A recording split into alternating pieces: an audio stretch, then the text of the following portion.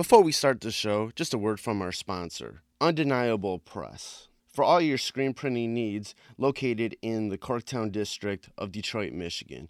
If you ever need any t-shirts or any other little promo accessories, posters, or whatnot printed up for you, go to Undeniable Press. They're located, once again, in the Corktown district of Detroit, Michigan, and you can reach them at facebook.com/undeniablepressdetroit. And those same guys who do Undeniable Press also have a clothing line called 20 by 20 Apparel. It's very much wrestling themed, all sorts of nostalgic themes in regards to the history of wrestling. And you can go check out their clothing line at 20x20apparel.com. That's the number 20x, the number 20apparel.com. Now let's start the show. Fresh is the word. I'm Jim Duggan, got long wood for plenty hoes. I keep it fresher than fresh, but you already know. You suckers bummy, I'm money, I got a ton of flows. My weed loud like a motherfucking thunder roll. Your shit quiet like you ballin' on a budget though. We see your kicks and we laugh and yellin' what are those. You see me shining like a suit on puffy. You know my grindin' shit is too strong, buddy. That's why the dude call money. I be stuntin' like it's nothing at all. Cause it's nothing to me, it's probably something to y'all. Trying to smoke like me, then come and fuck with your dog. Got a closet full of kicks, you can't cop it tomorrow. And I'm fresher than the freshest, you can tell it's in my essence. Bitch, you see the way I'm rapping, yes I do this shit to death. Until I'm running out of breath, or tell somebody cut a check. But either way you know it's fresh, and either way you know it's fresh. Fresh, we fresh. Fresh, fresh, fresh, goddammit, we fresh. Welcome to Fresh is the World. I'm your host, K Fresh. This is the podcast about music, pro wrestling, and MMA. And we got an amazing show for you today. Big guest. But before I mention that big guest, definitely want to tell you how you can help out the podcast. You can always go to freshesthepodcast.com and share any of the links that are on the website on any of your social medias. That would be fantastic. And you can also click on the link that says support the podcast. And there's a PayPal link that you can donate to, along with an Amazon link. If you're ever going to make any Amazon purchases, use that link and it'll give us back a little bit of commission. That'll help out the podcast. You can also follow Fresh is the Word on Twitter and Instagram at Fresh is the Word 1. That's Fresh is the Word, the number 1. Or on Facebook at facebook.com/Fresh is the Podcast and give us a like on there. And you can go ahead and share anything on the Facebook page too on your Facebook. That would be awesome. And also, you can subscribe to Fresh is the Word on Stitcher and iTunes. All you need to do is just go search Fresh is the Word. It'll come up, hit subscribe. Then it'll automatically download each week. That's awesome.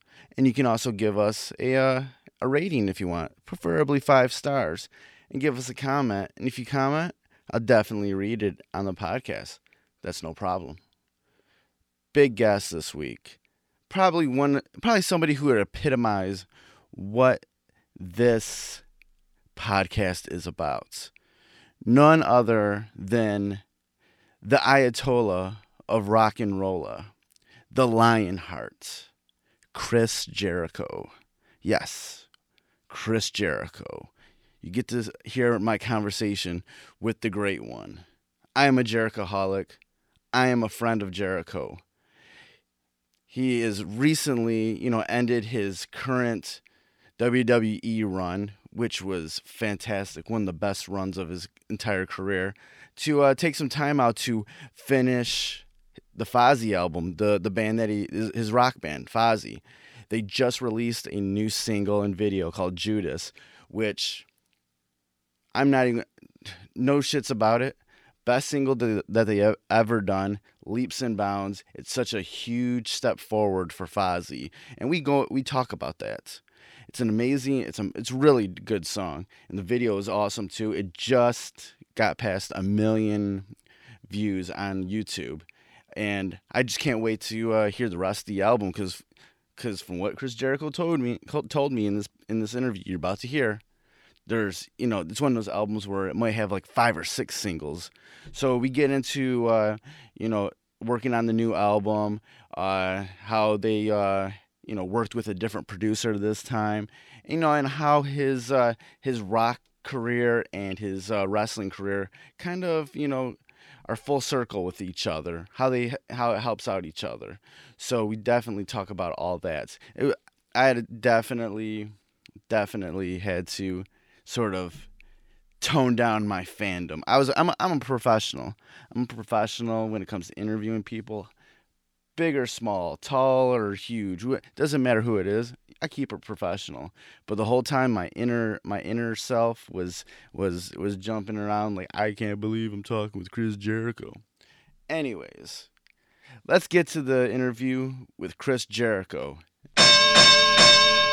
All right, Chris Jericho, thank you for doing this interview with me, taking the time out to do this with me. No problem.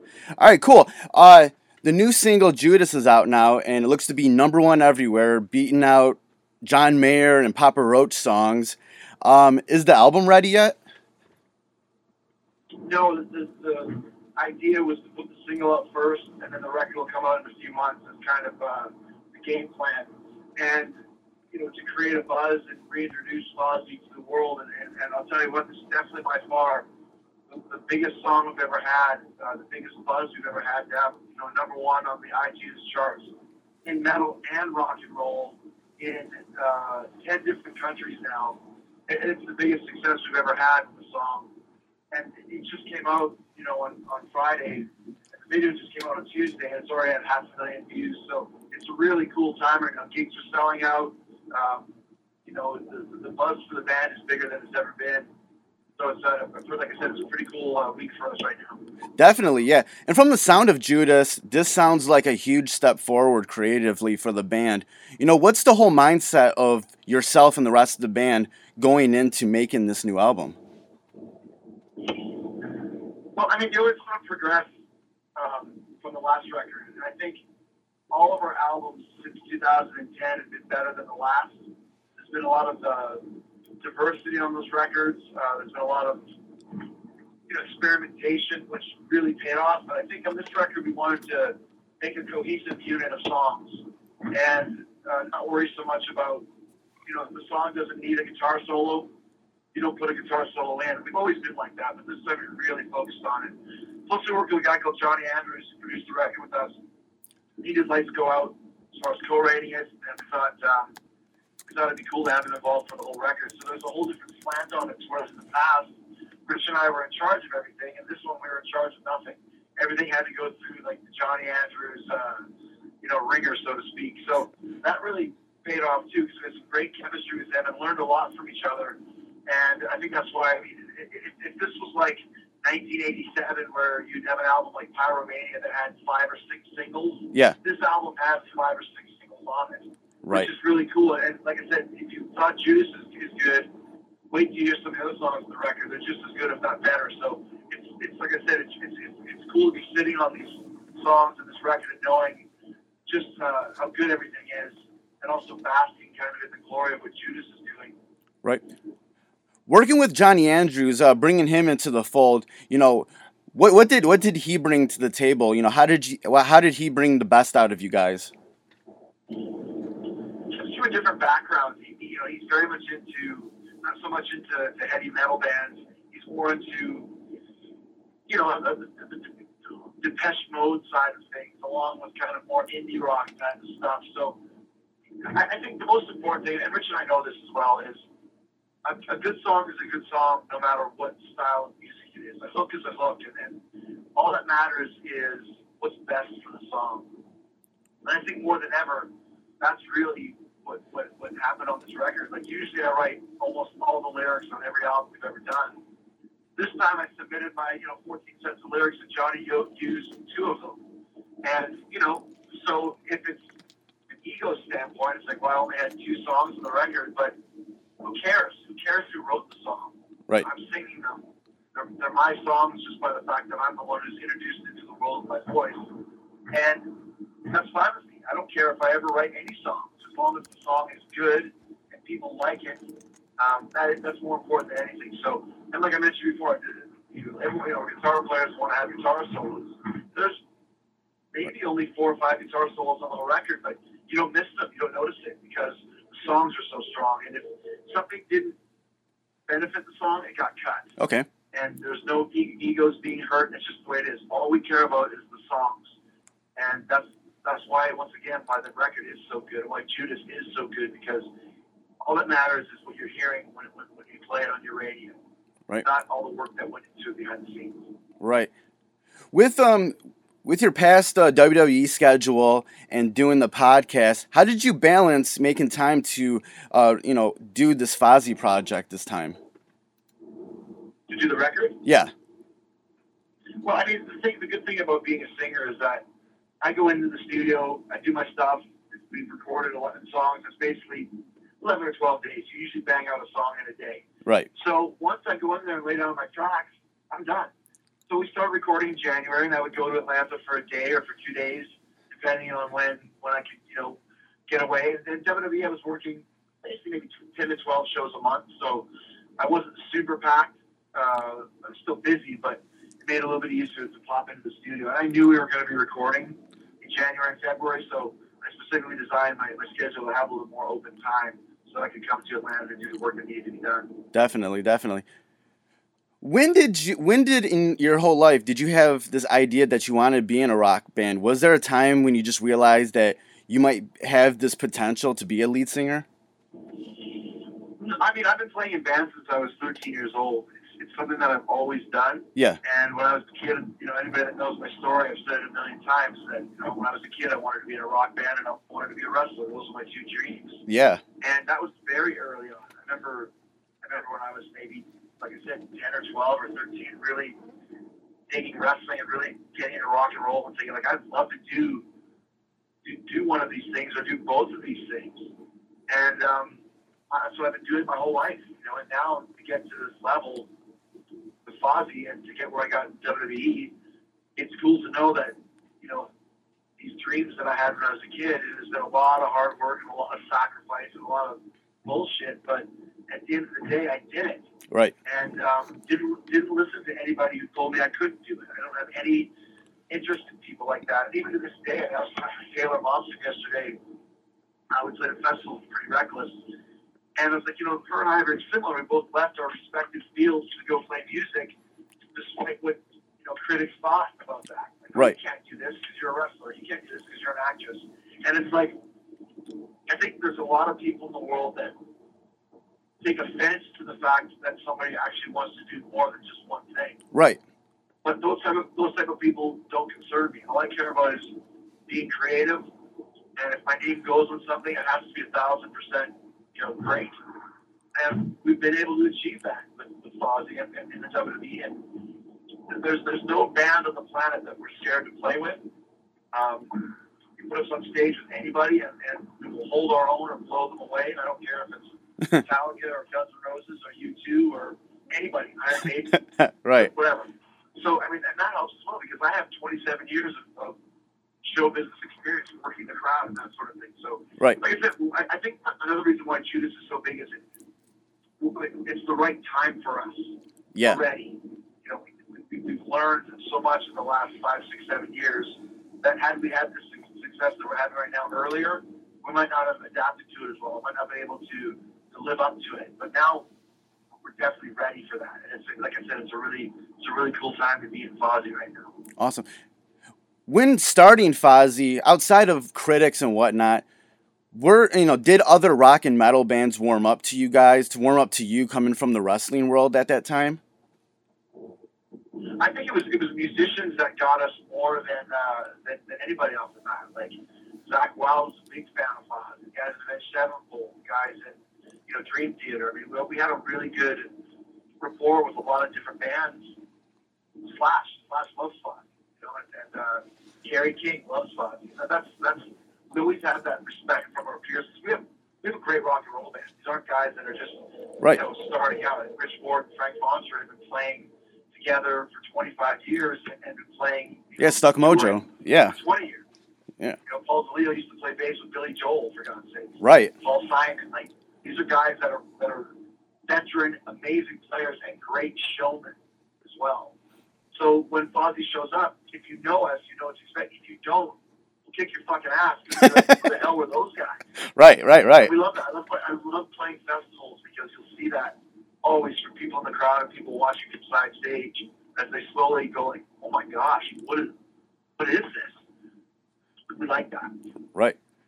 What are some of your fondest memories of those early years of putting this band together?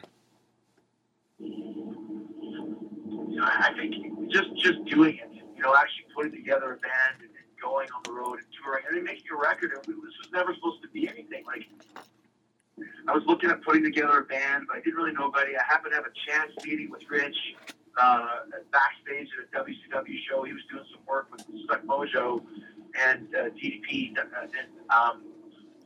You know, we just became friends, and we just, like, he had this thing in Atlanta called Fozzy Osbourne that was just like a jam band, a cover band. And he's like, well, if you want to come sing with us, come on down. And I happened to be hurt or something, so I came to Atlanta. We did a couple shows. Right.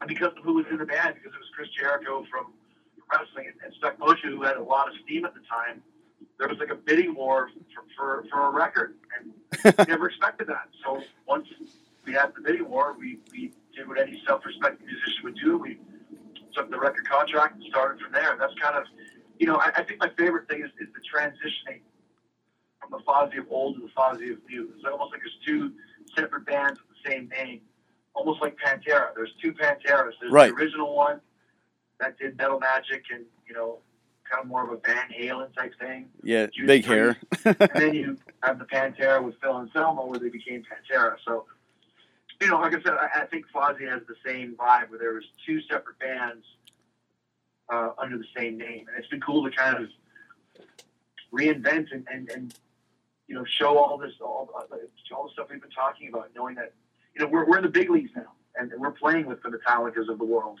So if you're not great, you're not going to last very long.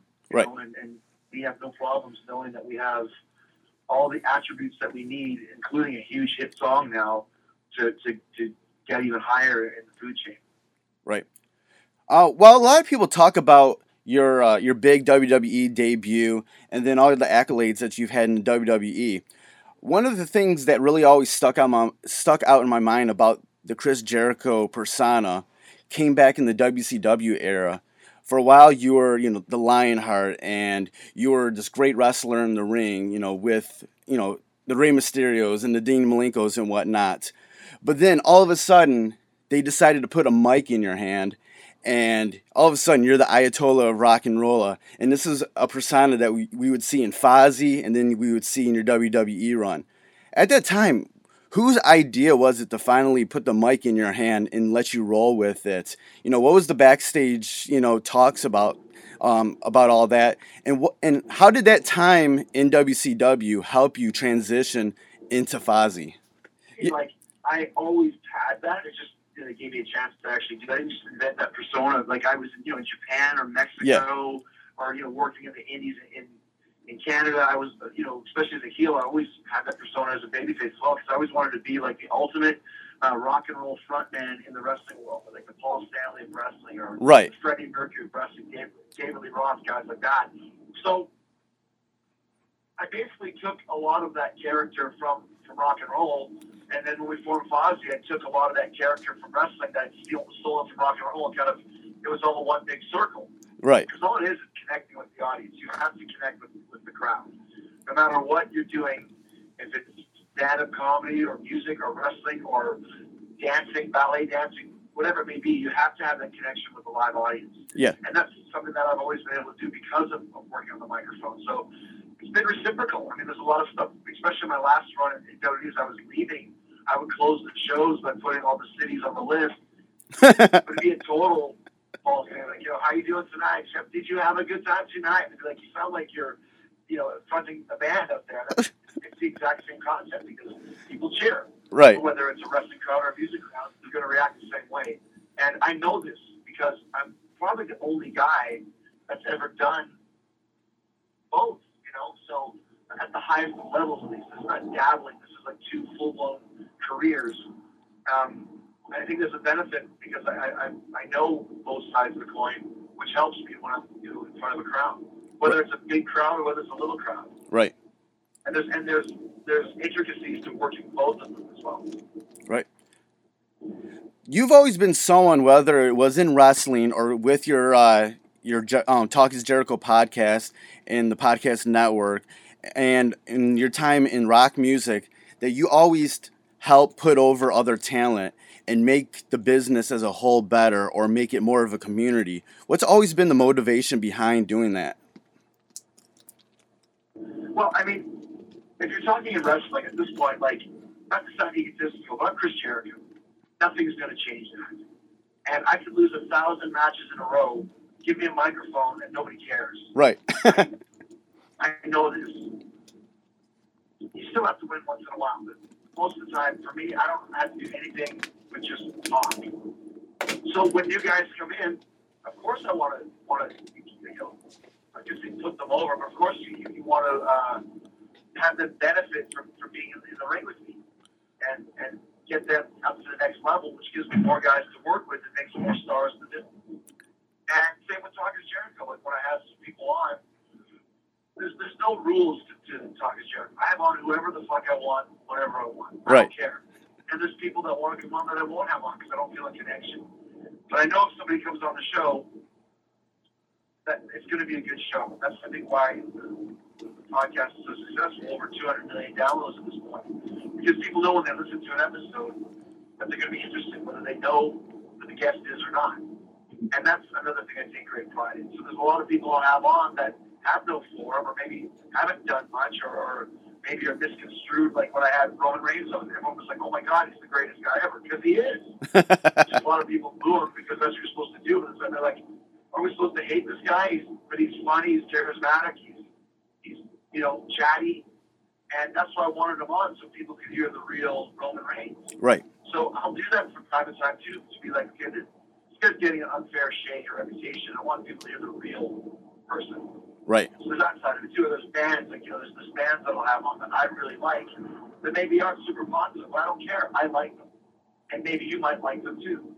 So I can use that kind of media clout to, A, talk to people that I want to talk to, or work with the people I want to work with, and B, give them a little bit of the spotlight that they might not get in any other way. Right.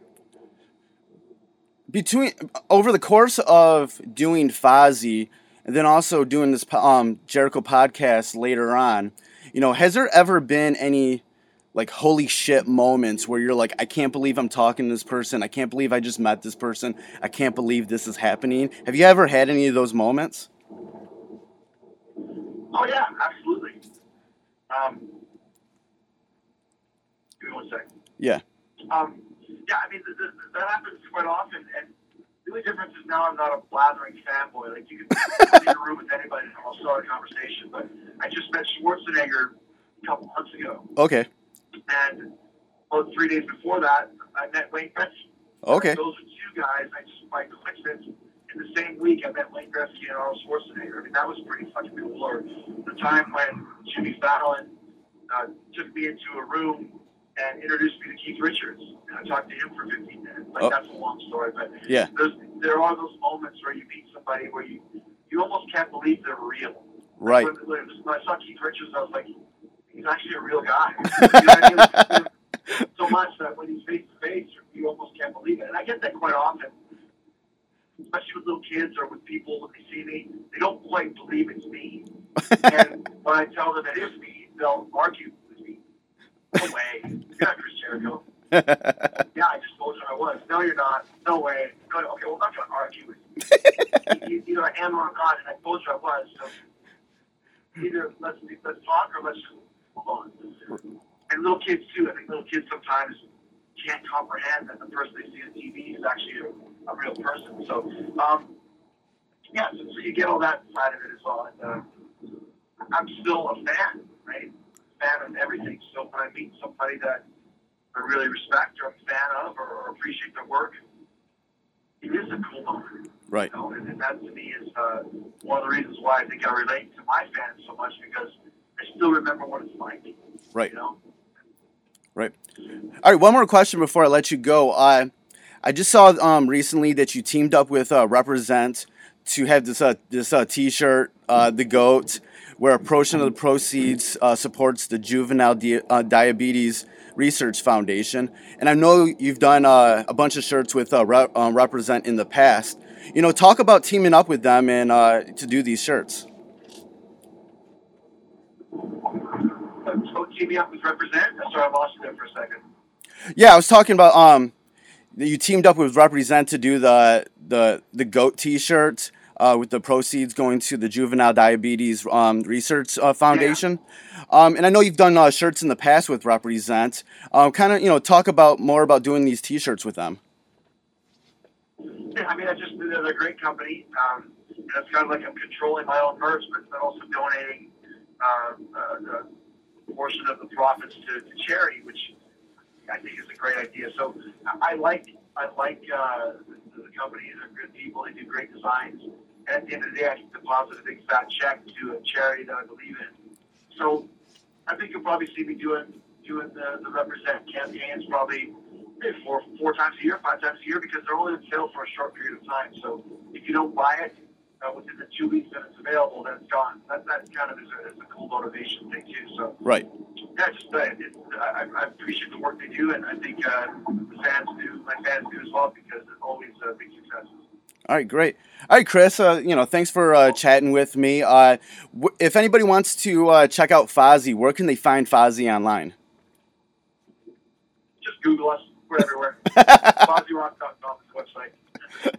Awesome. All right, Chris. It's been an honor talking with you. I'm gonna miss you when you're away from WWE. Definitely, the Jerichoholics and the Friends of Jericho are definitely gonna miss you during this time. But definitely, good luck on the road with Fozzy, and I can't wait to hear the album.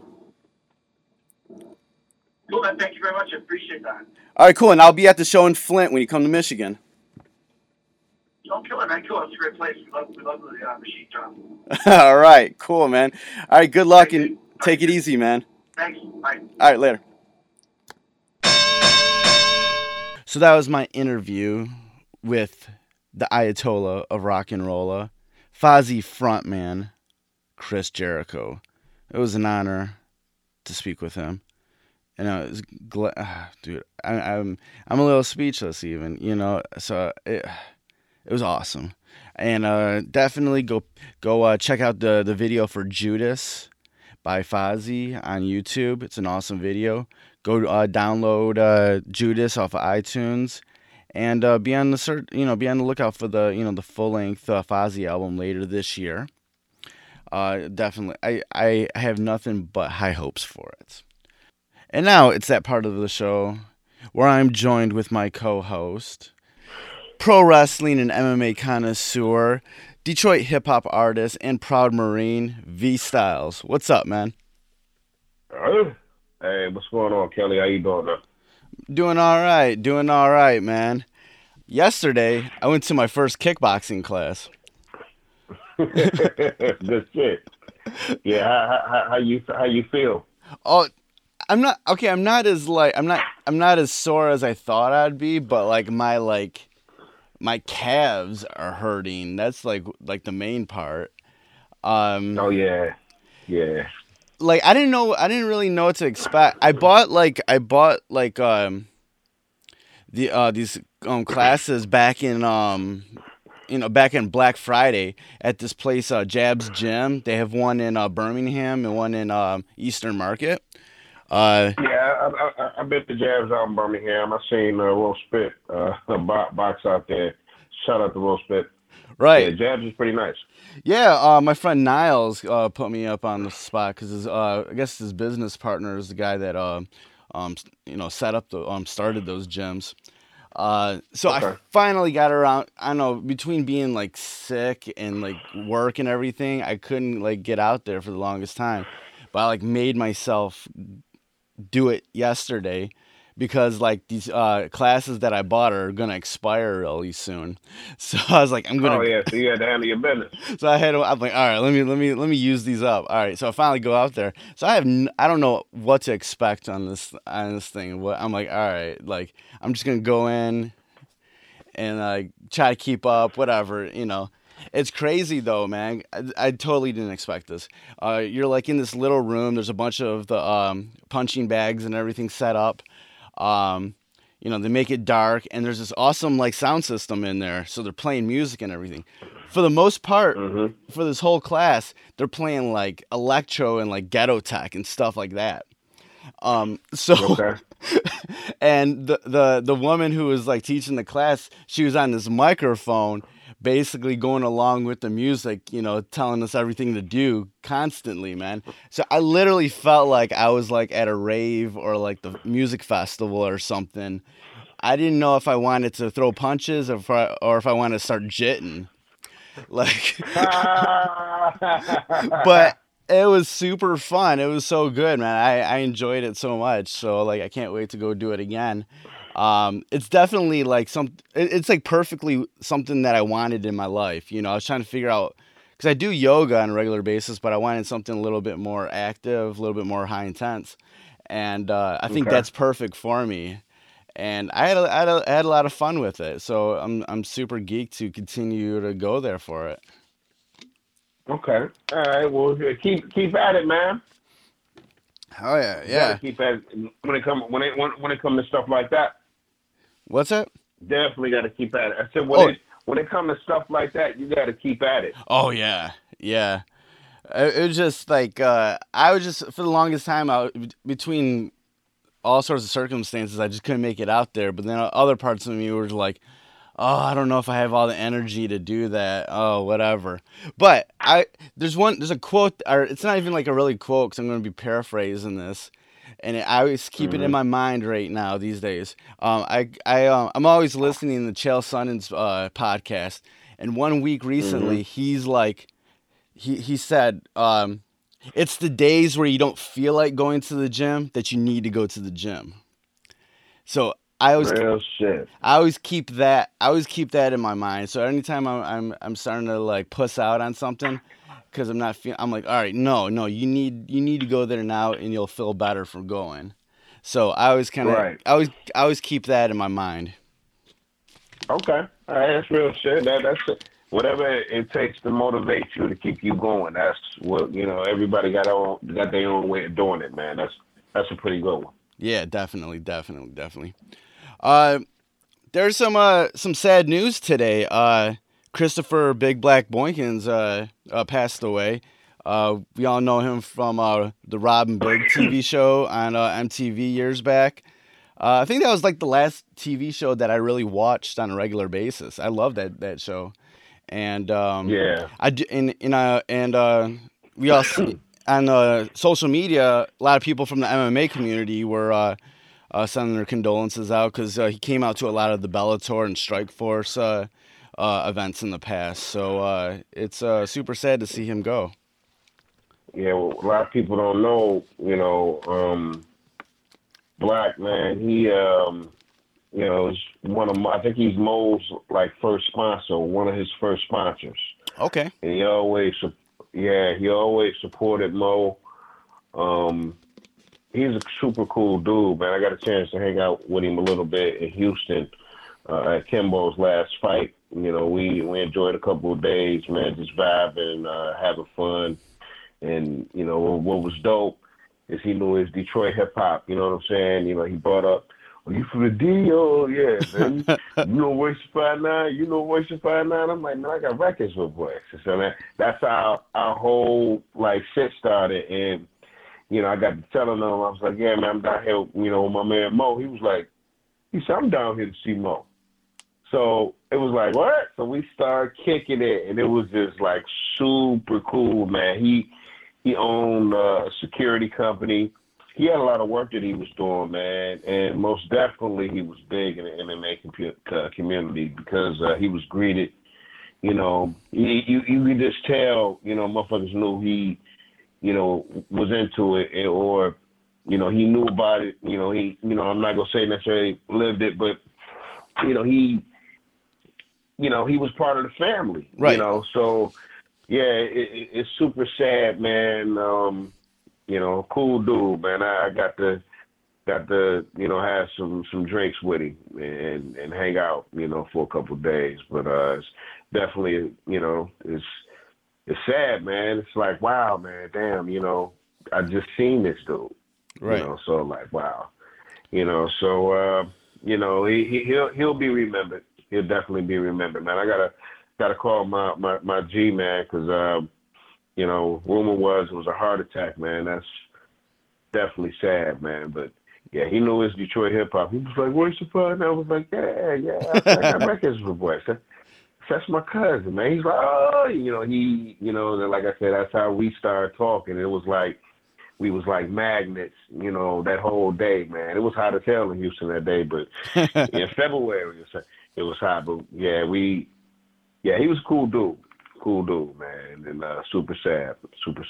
Yeah, definitely. He'll be missed, man. Rest in peace, Big Black. Indeed. Rest in peace, my dude. Yeah. Seeing that this is the Chris Jericho episode, I know you've checked out the new Fozzy record, Judas, right? Man, that shit dope, dude. That video dope. Yeah, man. The video is dope. What makes it dope is it's so simple, and the performances. And it's just dope. I'm very impressed by Judas. It's a high record, man. Yeah, and it's like by far the lyrics. Yeah, it's a really good song, and we talk about it in the interview how and he definitely came out and said, like, this is the biggest record we've had thus far by far. This is a hit. We finally got like a hit. Yeah. They've been and just creatively, it's by leaps and bounds. This is like such a good record from in comparison to anything before. And yeah, I agree. I think, and me and him talk about this. I think it has to do with this time around. They worked with a different producer, an actually outside producer for the whole record.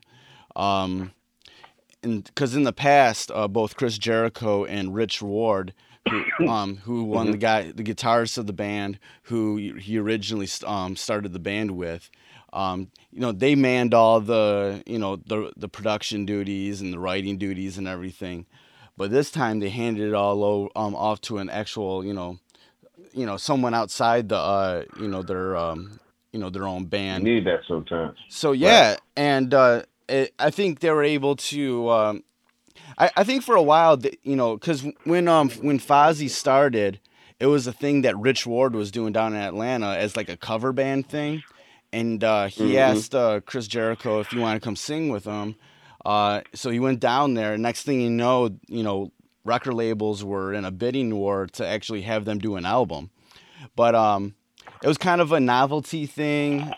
And I think over the years they're trying to get away from the novelty, and they finally like hit that point where like they were able to break away from it with this record.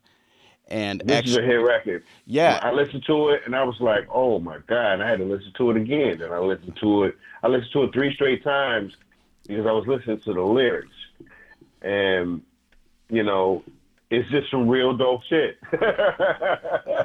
It's super dope. Right. If you get an opportunity, go to YouTube, look at that video, man. It's creative. It's a dope performance, and it's a great record, man. You can't even find it, and it's definitely a hit, man. So if you look at something that's new and refreshing that you may have not heard, give this record a try, man. You definitely won't be dissatisfied. Right. Fozzy's always had, they're good. They're like a good live band. They're a good fun band or whatever. But I think with this record, it really solidified them as a rock band. This is something that was just like they took it to a new level with it. And I'm super excited to hear the rest of the album. Because as Chris said in the interview, he's like, do you know those albums that like have like 5 or 6 hit songs that are good for the radio, something like and he gave the example of Def Leppard's Pyromania. He's like, Man, I feel like this album has those sort of songs on it, where we have a handful of songs that can be hit songs for the radio. So I am, and I'm super excited to hear the rest of the album, see how it comes out. So, and this and I was just thinking about this today, and because definitely I feel like having that sort of outside producer come in and take over the duties can breathe some new life or take the band somewhere where they wanted to go. And us coming from like a hip hop background, there's like a different there's like a different view of what a producer is for in the hip hop world in comparison to like the rock world or other sorts of music. And I feel like sometimes, like in the hip hop world, people don't necessarily understand like what a producer like in the rock world can do for an artist, and they kind of close themselves off. I mean, you've seen it all the time because someone like Dr. Dre is that type of producer. He is like the Quincy Jones type of producer, or like these rock producers, which he brings in. He works with other people to produce records. He doesn't just sit there on the MPC and make beats all the time. He works with other musicians and other guys who make beats to create this vision that he has, and he has an ear of what he wants. But a lot of people in hip hop don't really understand that or not used to it because of just how hip hop, kind of started. Where you just kind of, it was a simple thing where, you just, sample breaks and, do sampling and stuff like that. That to a certain extent, not all hip hop ever really got evolved into that whole producer mindset that rock music always had. Yeah, I definitely agree with that assessment. I've been around, people like Gov. Gov is like a real dope producer, and like a producer's job is just it's to enlighten, it's to bring life, it's to breathe life into the record, and not just the performance of the particular artist that's performing it. Sometimes you need bridges, you need melodies, there's certain things, that. It's that, like, it's like Puffy hearing a record and him coming in and saying, put that right there. Yeah. Okay, put that right there. And it makes the record that much better. Most dudes just rhyme on beats and then that's their record. So I definitely, real producers don't get enough credit, man. As far as hip hop, it's a couple dudes out there that produce records. I believe Knots produces records. Yeah. He's just not a beat maker. I got my man Gov, my dude Moss. There's a lot of dudes out here that's, doing it. Mr. Porter is not a beat maker. He's a dude that produces a record. That listen to the records he's produced for, Pharoah Monch. Listen to the, it's just totally different. You breathe life into a record. Real producers do it instead of just giving a person a beat to rhyme over him. That's it. That's corny if you ask me. Right. Yeah, because like in the rock world, and I've actually, it's been one of the topics that I like talking with bands recently is like, so-and-so who's producing the record, what did they do? What did they bring to the table? How did they make you a better band? And and the funny thing is like the answers vary. Sometimes that producer almost becomes like that another member of the band. Sometimes they act as almost like they kind of keep things in order. There's a lot of different roles that like producers, like in the rock world kind of take, sometimes they co-write stuff. Sometimes they kind of push the band to rewrite things. Sometimes let me ask you this. Did you ask Chris who wrote Judas? No, but he Those were great. The lyrics of that record is dope. It's a dope fucking record. I was like, wow. You know, I would be curious if he had a hand at that, or if he co-wrote it with other members of the group, or if that's the producer's record. I wonder if because that might have been. I wonder if the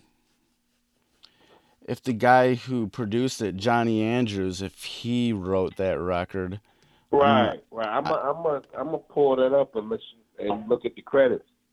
It's a great record either way. It doesn't take away from anything, but if that producer wrote that, you know, it's like when you see Babyface in concert and he's singing all the records that he's ever wrote, and you didn't know that he did those records because, you know, people like, you know, Bobby Brown sang My Prerogative. Right. You know, and that's a Babyface, right? Like, Babyface got records. You know, yeah, the producer can definitely bring life to an artist, man. I think they ready, man. I think they're ready. And I think I might, you know, it's going to be tough, but I think I might roll out with you, man. I'm really considering that. Oh yeah, man. Yeah, to come to the Machine Shop in Flint on Tuesday, May 23rd. So I'll definitely be there. But yeah, definitely you should come with me. Yeah, I'm really like, you know what? I think that would be cool. That would be super cool. Hell yeah. And in fact, I think Judas is available for purchase right now, right?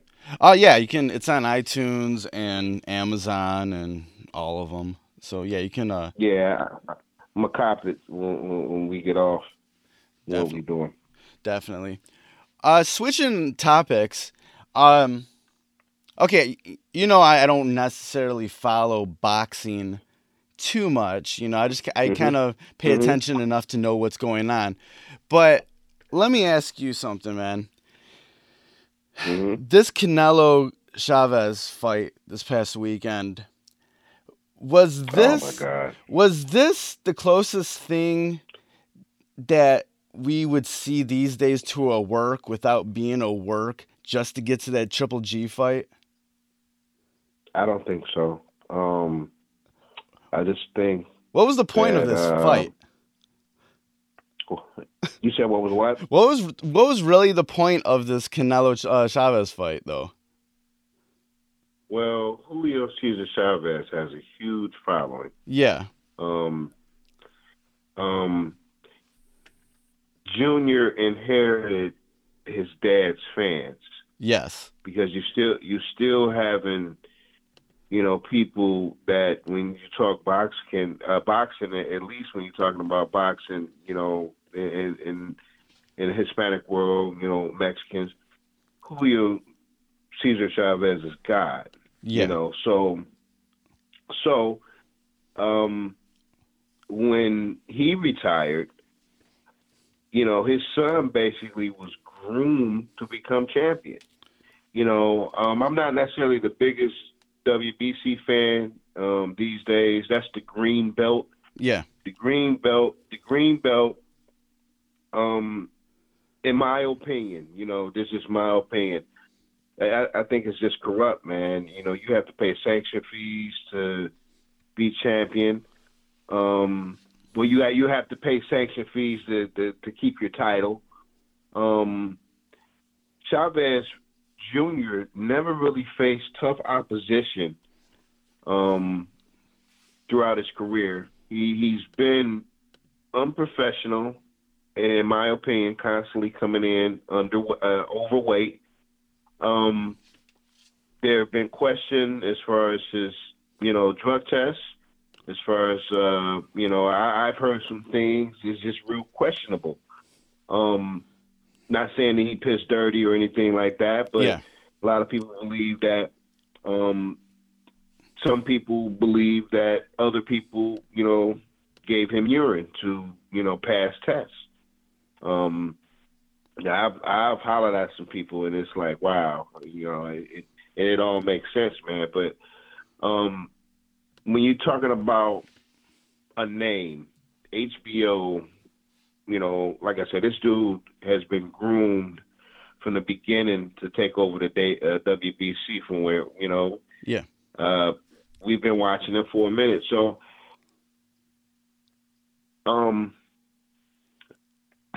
it's crazy. Bumpy Knuckles calling me right now, and I can't even pick the phone up. Um,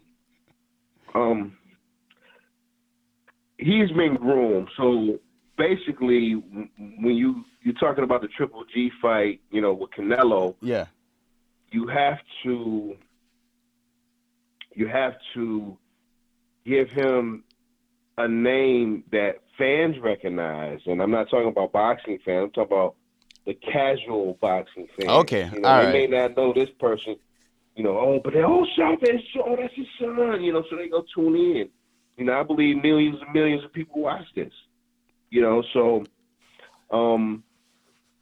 what we were hoping for was Chavez Jr. having his act together. When he came in on weight at 164, because it was a catch weight fight, Yeah. we all looked at it like, wow, okay, he looked good. And I had been getting reports that he's in the best shape of his life, and it looked like it at weigh-in. So there was hope there. But with me, I always, skills pay the bills. And Canelo is, in my opinion, top three. He is that real deal. We were hoping for a good fight from Chavez. Canelo did what he was supposed to do. So it was more so a glorified sparring match. Canelo didn't need to sit down he didn't sit down in between rounds. Right. So it was just easy work for him because his skill level is so complete, whereas Chavez Jr.'s skill level really wasn't there. And here's another point I like to make. Canelo is a monster. This is the same dude that couldn't hit Floyd. Yeah. Couldn't hit him. And to me, Canelo is super solid. People should give Floyd a little bit more credit, man. When I hear guys say, man, he ain't fought nobody, are you crazy? Canelo is a monster. He was young back. Nah, he's gotten better. You get better. You're supposed to get better after each fight, but, Floyd is just that good. But Canelo, other than that, Canelo been wrecking shop, so you can't take nothing away from him. That's why I picked him to destroy Triple G when they fight in September. So I think Chavez is winning there, played the part, got a check, and he's still going to get big fights because he's Chavez Jr. Yeah. Boxing people know, like, this dude's shot, man. But he has a name. That's just like, as much as I love, Ronald Hearns, we watched Ronald Hearns because we was hoping to see his dad again. And that's basically what's happened. Chavez Jr. He was able to milk the cow. He was groomed to be a champion, and not the correct way, the bullshit way. But you put him in the ring with somebody that really got it, like Canelo, and you'll see the difference between the real and the Fugazi. So that's basically what happened on Saturday to me. I wasn't surprised. I was hopeful that Chavez could, make me, be like, wow, ooh, nah. But in my mind, I'm like, Canelo is just too nice. And, he too nice. He's too nice. Yep. Yeah, I was just wondering because I'm just like I'm just seeing the way everything's playing out on social media and everything because I didn't actually watch the fight, and I'm like, this seems too weird for me, man. Like, I don't know, maybe I don't understand it all completely, but it just all seemed too weird about how it all went down, So anyways, kickboxing. That's all. It's all good. Nah, the best part of the night. What's really funny is I don't often fall asleep during fights. I fell asleep in the 9th round, and when I woke up, that's when the announcement of the Triple G fight was happening in September, and I got excited immediately. Yeah. That's what was going on the social media. Literally what you just said. I'm seeing on Twitter how people are saying they're just kind of dozing off around the 9th, 10th round, checking their Twitter, checking their fantasy really football or fantasy baseball or whatever. But then they all got super excited when after the fight when they announced the Triple G fight. Oh man, look, you talking about real? Oh man, look, bro, I was like, oh yeah, it's time. It's time. Yeah. I'm looking forward to that, man. That's gonna be some dope shit, dude. It's gonna be some dope shit. Right. Switching topics to the world of wrestling. You know what? There's nothing really new going on in WWE this week. They're in the UK. Both Raw and SmackDown really didn't advance anything. So it's like one of those things. It's like one of those things where like you could skip this week of WWE and not lose anything, not like be lost on anything. I'm like, all right, like. I was so ramped up from going to kickboxing class that my mind was racing so much that I couldn't even pay attention to Raw, really. I was just like, right. Woo! Yeah. But in wrestling, there's two things I got to talk about in wrestling though, because I get like two new obsessions and they're both out of Japan. Okay. The first is this. It's this wrestling company that's been around since 2011. It's called Stardom. It's all women's wrestling. Okay. Pretty much a who's who of people who have been in the indies have gone through Stardom at one point or another. From all over the world. I believe for a while, for a certain time then years ago, like Asuka was in Stardom for a while when she was known as Kana. Okay. But I'm super I just sat down and kind of watched some of the matches, and they got a monthly video subscription called Stardom World, and it comes out to be like $6 or $7 a month, and it's like I'm sitting here watching these fights, and they're so much fun to watch. It's like none of them are really long. All their fights are 8 to 20 minutes. The more longer fights are probably tag matches, but it's all action, like during those fights, and like these women they actually get down, man. Like they're really on that strong style type shit that Asuka does in NXT, man. And it is like it's so much fun. And the funny thing is, there's no commentary on any of. There's not even Japanese commentary on any of these videos. So you're just kind of hearing the crowd noise, because it's not even a huge crowd, but you just hear people yelling. But then you also hear, the wrestlers themselves yelling at each other. So it's kind of just fun to hear just the natural sounds.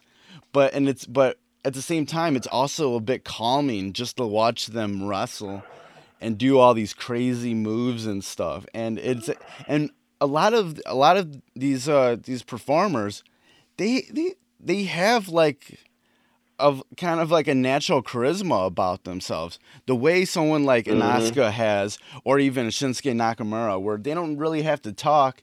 They just have a natural charisma. So I love watching Stardom now. Like I'm just like I gotta watch a few matches like every day, and I'm just going through like the catalog, like, and there's this one of my favorite one of my favorite wrestlers in Stardom. She goes by the name of Chris Wolf, and she's like she's I'm assuming she's Japanese, but she was born and raised in Chicago, so she speaks fluent English. But Okay. she is like, but she's weird though. Like she's always talking about eating her opponents and shit like that.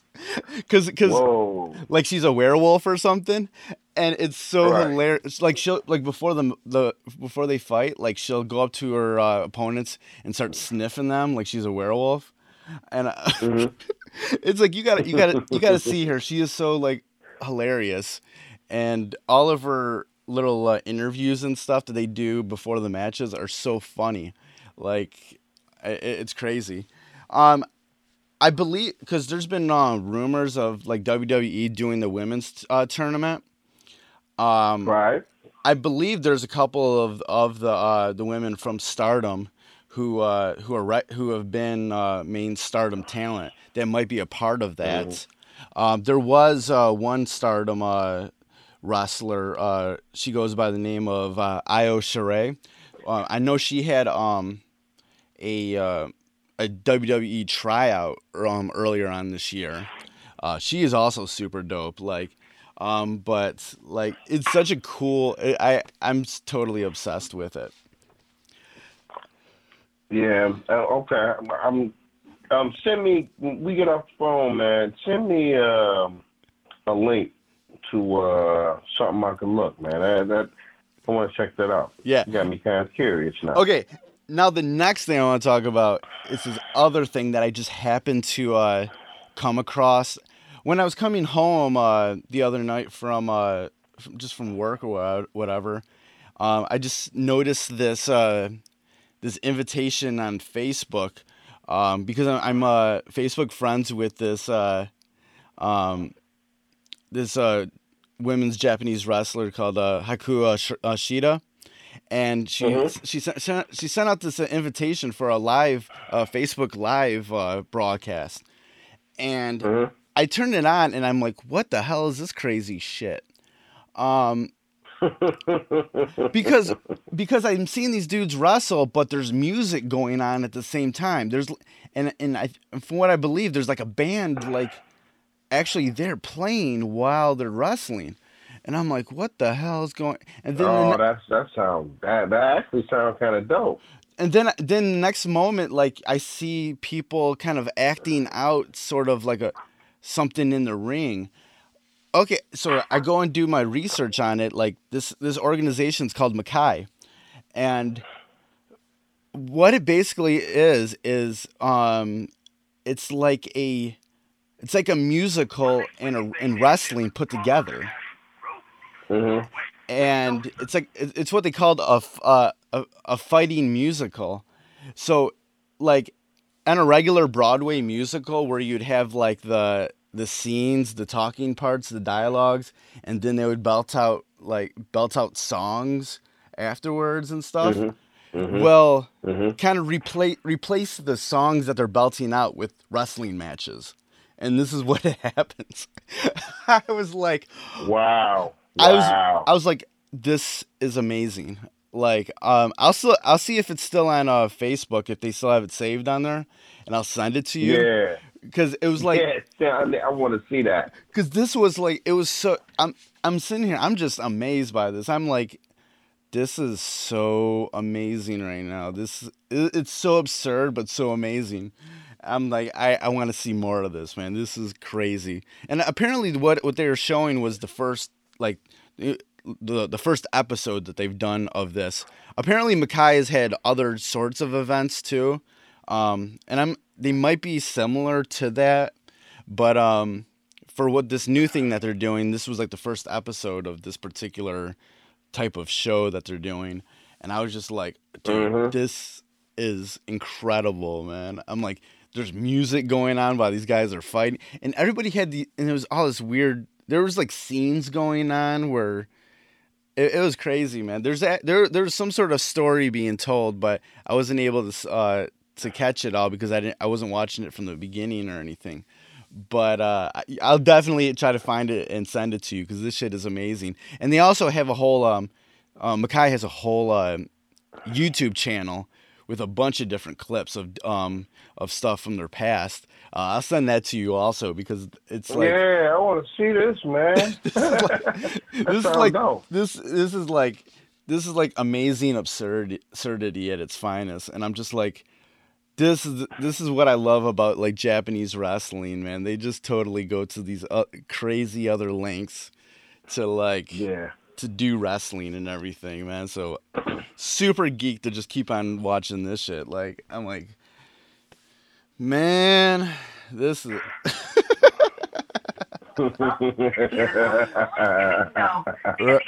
right.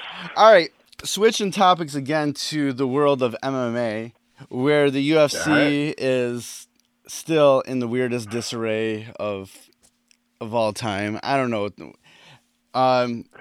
We have this Bisping GSP fight that we have no idea when it's actually going to happen. Sometime after October, GSP says at this time, and this is just pissing off everybody else that's in that middleweight division. Dude, right. Is it from my advantage? This sounds like something that is all on the fault of the UFC. They were trying to get a fight earlier than GSP wanted to do, and they kept on trying to push it to be in probably in July, and it just, he didn't want to do that. They still started to keep on pushing it for just the reason of, I guess, having star power for that July event. Do you think this is all on UFC's fault that we're gonna have to wait this long, and that they announced this thing so early, and we're gonna have to wait this long for this fight? Of course, it's the UFC's fault. These dudes, man, they like, where's the love? What happened to? What happened to the best fighting the best? Right. What happened to that? The reason people love the UFC is because the best fought the best. The champion fought the top contenders. He ran through the top 10. I get super fights. I think super fights should be earned. And I would never consider this a super fight because I just think Michael Bisping is one of the luckiest son of a bitches ever. Yeah. But again, you got to get in there and win, and that's, what he's been able to accomplish. So, it doesn't matter if it's GSP. It doesn't matter if it's Yoel Romero, if he's still there. It doesn't matter if it's Lou Rockholm. It's a who's who. Damian Maia. Damian Maia is welterweight. My apologies. But it's still a who's who in the middleweight division that, would smash Michael Bisping, including Anderson Silva. If Anderson Silva would have had 10 more seconds in that fight, he would have stopped him. And I still think that knee, I think it was a flash knockout. I just do. And the bell saved him. So like I said, that's why I say he's one of the luckiest dudes like ever, like who survives that and come back and win. So again, he went in there and did the job, but it's some bullshit going on, man. GSP, who has never fought at middleweight before, all of a sudden comes back. He gets to pick the dude that he feel like least is threatening to him to take his title. It would be funny if Michael Bisping beat the brakes off of him. He beat the brakes off of him, and I wouldn't even have nothing crazy to say, because it's like that's what you get for putting that motherfucker in the ring, because you're basically using GSP to try to draw some numbers, and especially if they had that fight in Canada. Right. You know, you know, it's a business now, man. You talking about, you know, the UFC, you know, that you know, I'm accustomed to, you know, these last 10 years or so. It was the best fighting the best. You know, their whole thing was, well, we're not going to do no freak show stuff.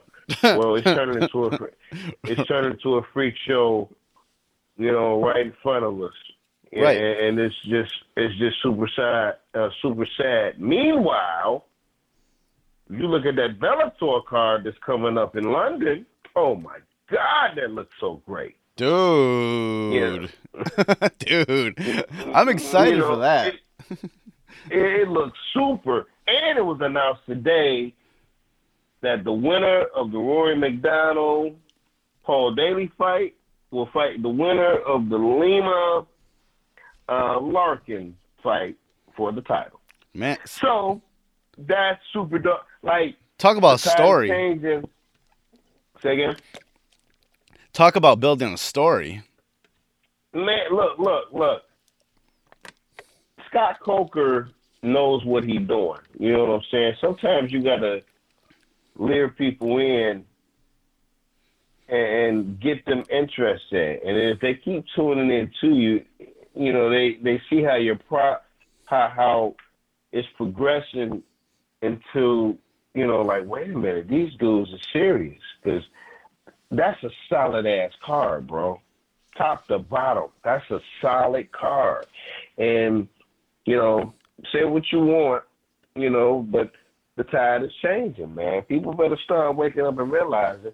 You know, I don't want to sound like I'm like the Bellator cheerleader or nothing like that, you know, but, you know, I just know what I've seen. You know, if I haven't seen it, I wouldn't even speak about it, but I've seen it. I've seen Scott Coker and what he's been doing, you know, with Strikeforce, and now with Bellator, man. And, you know, we go be in bigger arenas, and they're gonna be in casinos soon. We're gonna be in bigger arenas, and I'm telling you, you know, the WWF or WWE was the best when it had competition. Yeah. And then that competition took over. And Scott Coker, I mean, he had momentum. You know, he had that momentum at Strikeforce. It was happening. And then, you know, they didn't redo the contract with Showtime, and UFC wound up purchasing Strikeforce. And then they held Scott Coker down for, you know, the length of his contract. And here we are. He's in charge of Bellator, man. So this is Scott Coker, man. So salute to that dude. You know, follow the fighters.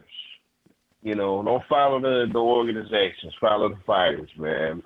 I'm having a good time watching what's happening with Bellator and ONE FC and the rest of these organizations that's coming up and really trying to change the game in a different way and bring back respect to what we all love, which is mixed martial arts, man. It's, you know, I'm not the guy that's going to Vegas on the weekend to party when it's a fight. I'm there to enjoy the festivities, but the fight is the main thing that I'm there for. Oh, definitely. And you need fans. You need more fans like that are passionate about the sport.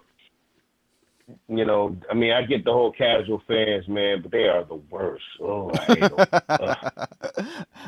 And I think they're the worst in MMA. Like, when you think of casual fans of all different types, the casual fans in MMA are pretty bad.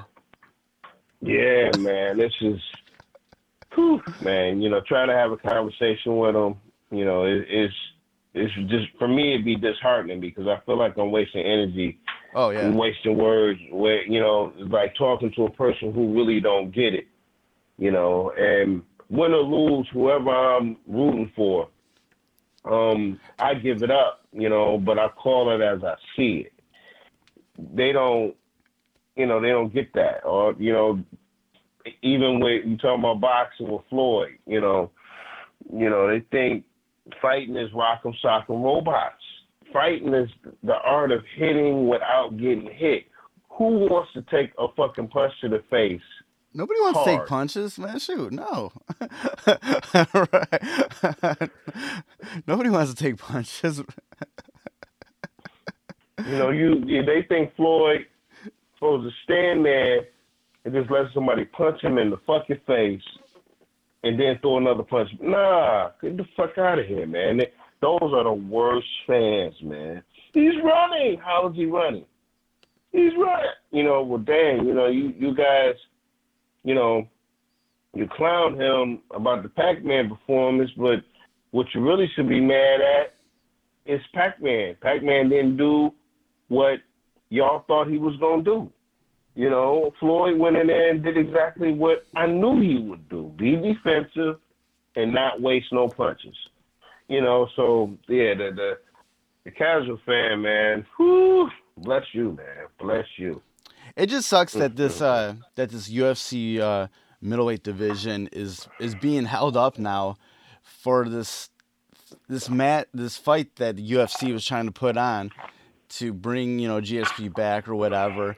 When there's so many contenders at the top of this division, and all of them, and who knows when anyone's going to actually get a title shot because of how far in the future this Bisping GSP fight is gonna be. Who knows when that's gonna actually be.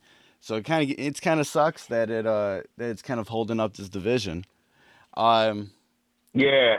For me, real shit. For me, after all this, you know, the dust settles and the smoke clears, I'm really caping to that Robert Whittaker gets a title shot at some point, and that wins. Would be dope. You know what I'm thinking? Damn, it's funny that you said that. What about Yoel Romero and Robert Whittaker for the interim title? Yeah, sure, cool. Yeah, it's just like that makes sense. That makes sense, man. And the thing is, Robert Whittaker, he said that he's in really no rush to get a title shot. He'll do whatever he wants. He'll fight, you know, and that's what I like about him. You know, he's a good fighter, but he's kind of quiet as kept. But at the same time, he'll fight. You know, and I respect a guy like that. You know, so that's why, like, out of all these guys, I want him to. I would like him to be champ. And you know what? I'd like him.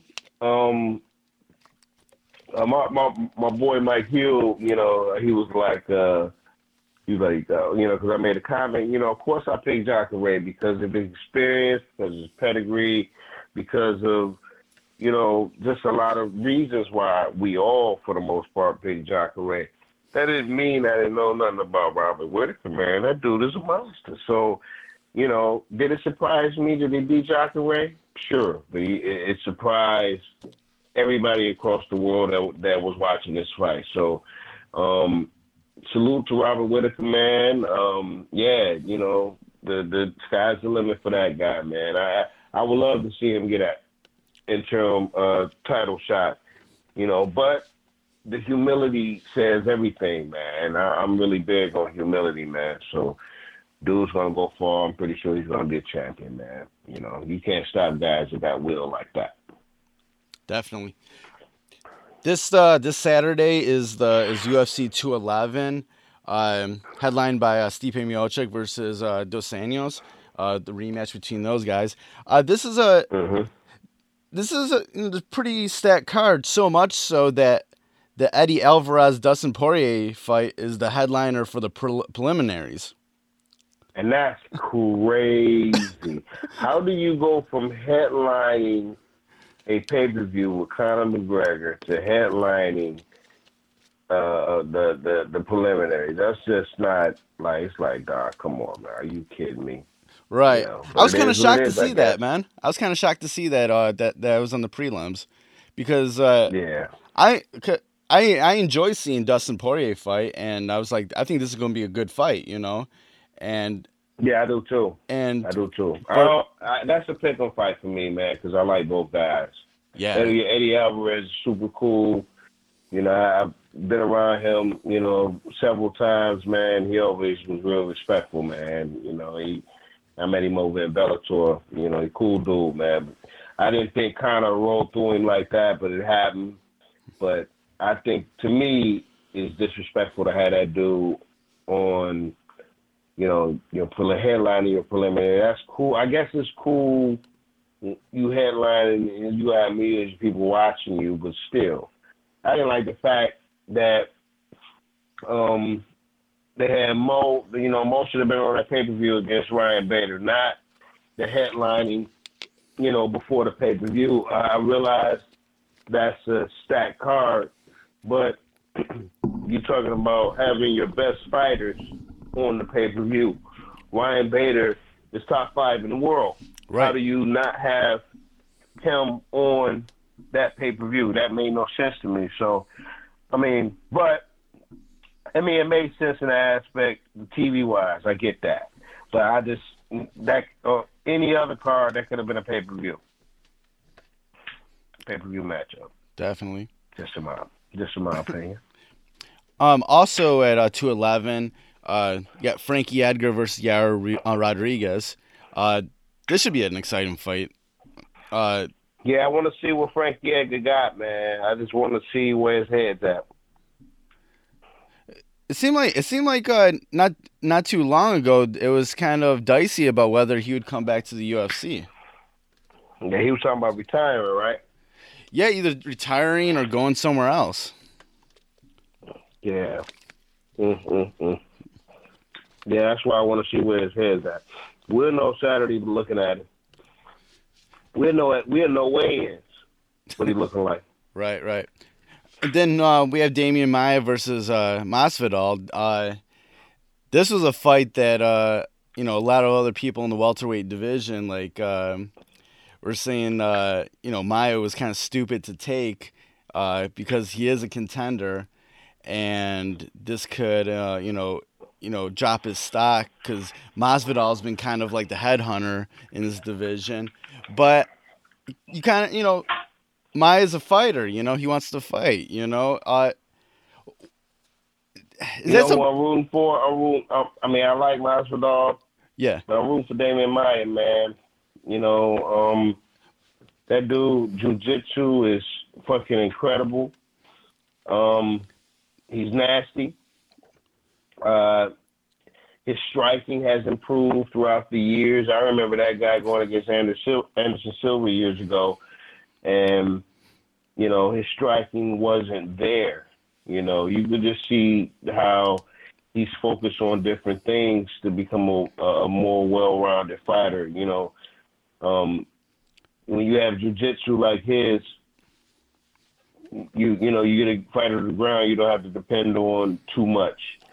He learned that he needed to throw hands, man. So, and he's an OG in my opinion, man. So I want to see that dude win. No disrespect to Masvidal. Great performance against that was Cowboy Cerrone he smashed, right? Yeah, I believe so. Yeah.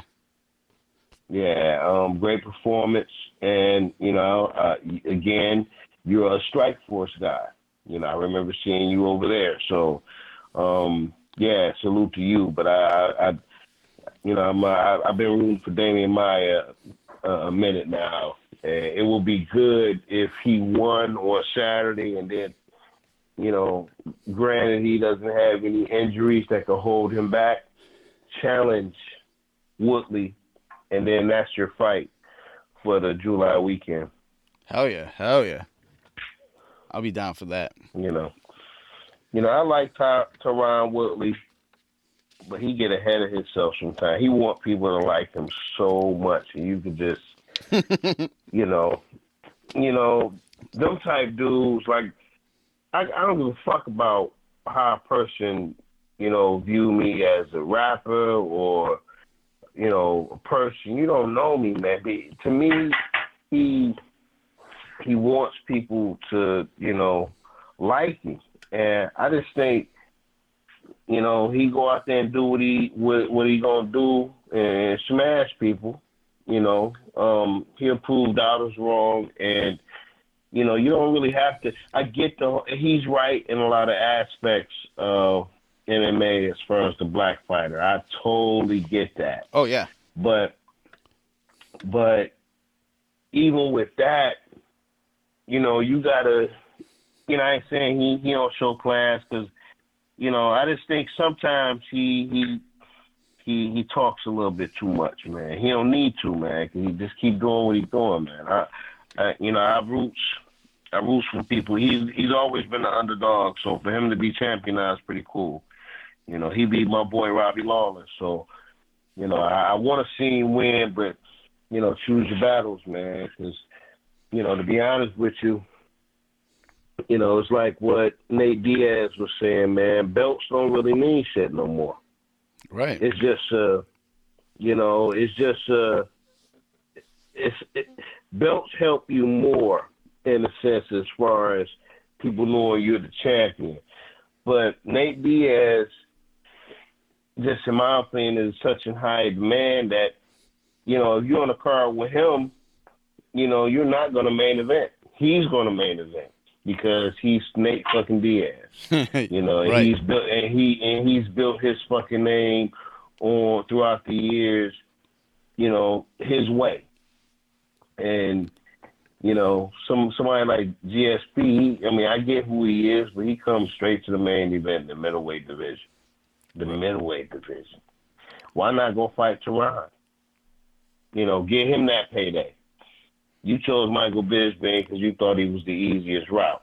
See, shit like that make me kind of want to root against you. And I like GSP, man. How do you not like GSP? That's like apple pie type shit. But just, it's obvious he picked him, because he thought he was the easier fighter. I can hear George saying that is not true. That's not true, but I think it's true. It's like a stock market. Exactly. That is not true. But yeah, I really believe, he chose Bisping because he was the easiest route to a title. Because if he wins, he's vacating. He's not defending. GSP and Yoel Romero. Fuck no, man. Yoel Romero is a fucking monster. He is a killer. No gay Jesus!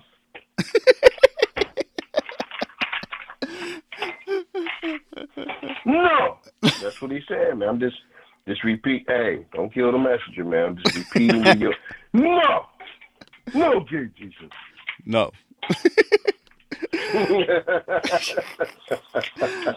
All right. Speaking of belts, also at 211. I'm sorry. Go ahead. Speaking of belts, at 211, the women's strawweight title is up for grabs. The champion Joanna Jędrzejczyk is fighting Jessica Andrade.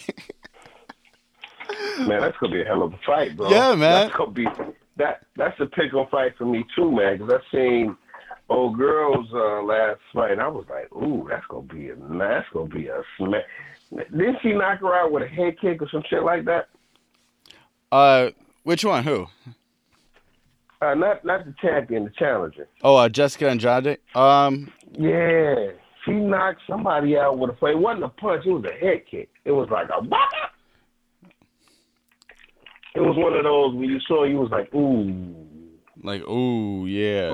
Ooh. Yeah, she kicked her and then she smashed her with the hammer with one hand. Yeah. It was pretty too. It was. Like, in your face, girl, in your face. That should be a good fight, man. Another good women's matchup. I'm looking forward to. And then in the main event, you have Stipe Miocic versus Junior Dos Santos. This heavyweight belt has been kind of a hot potato past couple years. Do you think Stipe keeps it? Honestly, you know what I'm hoping for? I'm hoping that Junior Dos Santos wins. Okay. Because if he wins, he's going to want payback against the Reem. And the Reem I just believe he's gonna be champion. And he's gonna retire. That's just how I see it. I think he's gonna win the belt, complete his trophy case, and retire. I see him having one more possible title run, and if the stars align and JDS wins, because JDS is already one up on Steel. Why I keep fucking on after? I always fuck this dude's name up. Stipe Miocic. Miocic. Miocic. What's his name? For first name? Stipe. Just say Stipe. Okay. Yeah, I'm gonna call him motherfucking Stipe. Stipe! Whatever. Yeah, he already won up on my man Stipe, and if he wins, he'd be 2 up on him. So it wouldn't be a quick rematch because he already two up on him. And if Alistair wins his next fight against whomever it is, then that sets up a rematch between them two. Why not? Why not? Why not? So and JDS gonna be talking his shit, and Alistair. I don't know if you've seen. I got the new Reem is up. It came out last week. I need to watch that. But I don't know if you've seen him lately. But he looking like the old Reem. Like he's eating horse meat again. Yeah, man, he looking scary, bro. He's looking real scary, man. So who knows what's going on? But follow the fight. I keep saying it. I'm always say this: follow the fighters, not the organizations. If you follow the fighters, you'll see that all the fighters is not in one of the organizations, and you will learn more. Be an independent thinker. Don't be a bandwagon. UFC. Does he do? I hate this shit right here. Does he do UFC? What the fuck is that? Does he do UFC? Does he do UFC? No, he doesn't. But he's an MMA fighter. Oh, I thought he did UFC. Oh, man, what the fuck, man?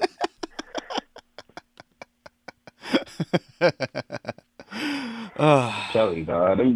Them be the conversations that I be at. Look, when somebody talk to me like they know what they talking about, I get happy. And I can start talking to them because it's like, right. I want to hear your point of view now, and it's refreshing. But try talking to an idiot, man. It ain't their fault that they idiots. They just, they don't know, but they are stupid idiots. Shout out to Chris Jericho. Stupid idiots, man.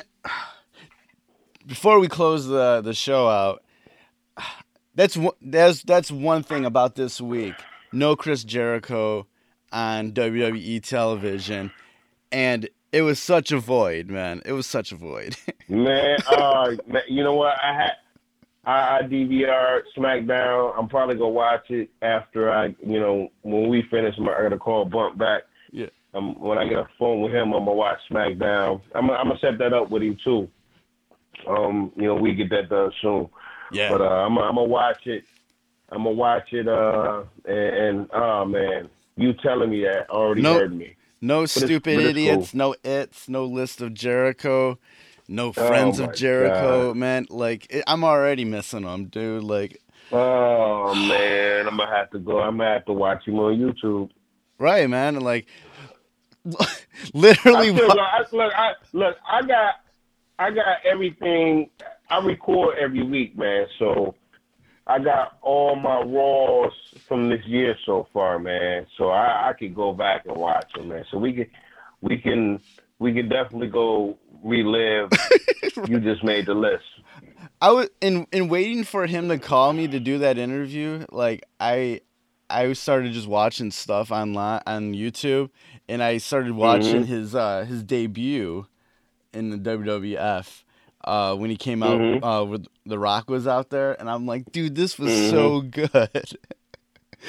Right. This debut was so good, you remember how they set it up by doing the Y2 like the Y2K countdown all the time. It would just come out of Oh nowhere. man, that was great. That was one of the best setups for a debut ever, man. I was like, and then I just watched it. And I'm like, dude, this is so good, man. I'm like, holy crap, man, this is so I'm good. telling you, man, people better start appreciating that dude right now, man. I'm super happy that I've watched him really from day one. You know, not Right. in the WWE, but shit, I can remember him in WCW back when he, you know, like Chris Jericho used to do. Look, the funny thing is, if you look at him now, from now to when he started, Yeah, he still does the same fucking moves. Lion Saw. He still has the same finisher. Like the Code Breaker is a new finisher for him, really, in the last 6-7 years. But he still does the same shit. He still high flies. yeah, It may be a different level of high fly, but it's still Chris Jericho. It's almost like in the same vein of the Undertaker being an OG, but still doing old school yeah. on the top rope. You know, so I'm a huge Chris Jericho fan, but he, you know, this year I probably wouldn't be like him being on Raw for the longest time was the only reason I watched Raw, because I wanted to see what he was gonna say, and that's when wrestling is like. It reminded me of like you didn't give a fuck if The Rock wrestled. Right. You just wanted to hear what he was gonna say next. Right. And that's Chris Jericho. You wanted to hear what he was gonna say next, man. And yeah, if Raw was whack, I knew Chris Jericho was dope. Straight up. Always, man. He was always the highlight. Easily my favorite dude right now. Him and AJ Styles. Definitely, man. So yeah, it's already a void, man. With. Oh man, I don't even need to watch match. I seen the end of the match with AJ Styles. You know, maybe I need to. Oh man, that's a downer, man. That's a down. This week's SmackDown was just kind of rehashing everything from the week prior, and everything kind of going down with. I ain't feeling this Jinder Mahal shit. I can't wait till I don't know. Just I don't know, man. It's just the same old stuff. There was nothing really on both Raw and SmackDown this week that really advanced the storylines or anything. And the thing was, and we talked about it last week, there was Raw the previous week had that really amazing main event in the way it ended. And this week, I mean, did you watch Raw on Monday? Fell asleep on it. See, the thing was that they didn't really, you know, grab onto how amazing. I mean, they still had things with Seth Rollins and Samoa Joe, but they didn't really. They could have, but they had like Bray Wyatt versus I think Dean Ambrose or something. And yeah, that shit was corny. And it was corny. And they didn't really even like continue on with whatever was going on between Finn Balor and Bray Wyatt. Like that was kind of a cool thing that I thought was gonna start, and then they just didn't do anything the next week. Like they had separate things or something. So I was just like, oh, you guys just like you had a really dope ending to Raw last week, and didn't really kind of continue it, you know, didn't latch on to how good that actual ending was and how many storylines it continued or started. So, whatever. yeah, that's the writers, man. The writers fuck up real quick. They fuck up real quick all the time. Oh, well, man. Whatever, man. All right, that's about it for this week's episode. It was the Chris Jericho episode. Drink it in, man. Bring it in, man. right, V Styles, where can everybody find you online? Hit me up on Twitter twitter.com/VStyles, VSTYLEZ. Same thing with the Facebook /VSTYLEZ. Hit me up on Facebook.com for my V-Style verified page at /official V-Styles. And you can hit me up /V-Styles on Instagram, VSTYLEZ. Great. Thanks for listening. See y'all next week. Peace. Fresh is the word.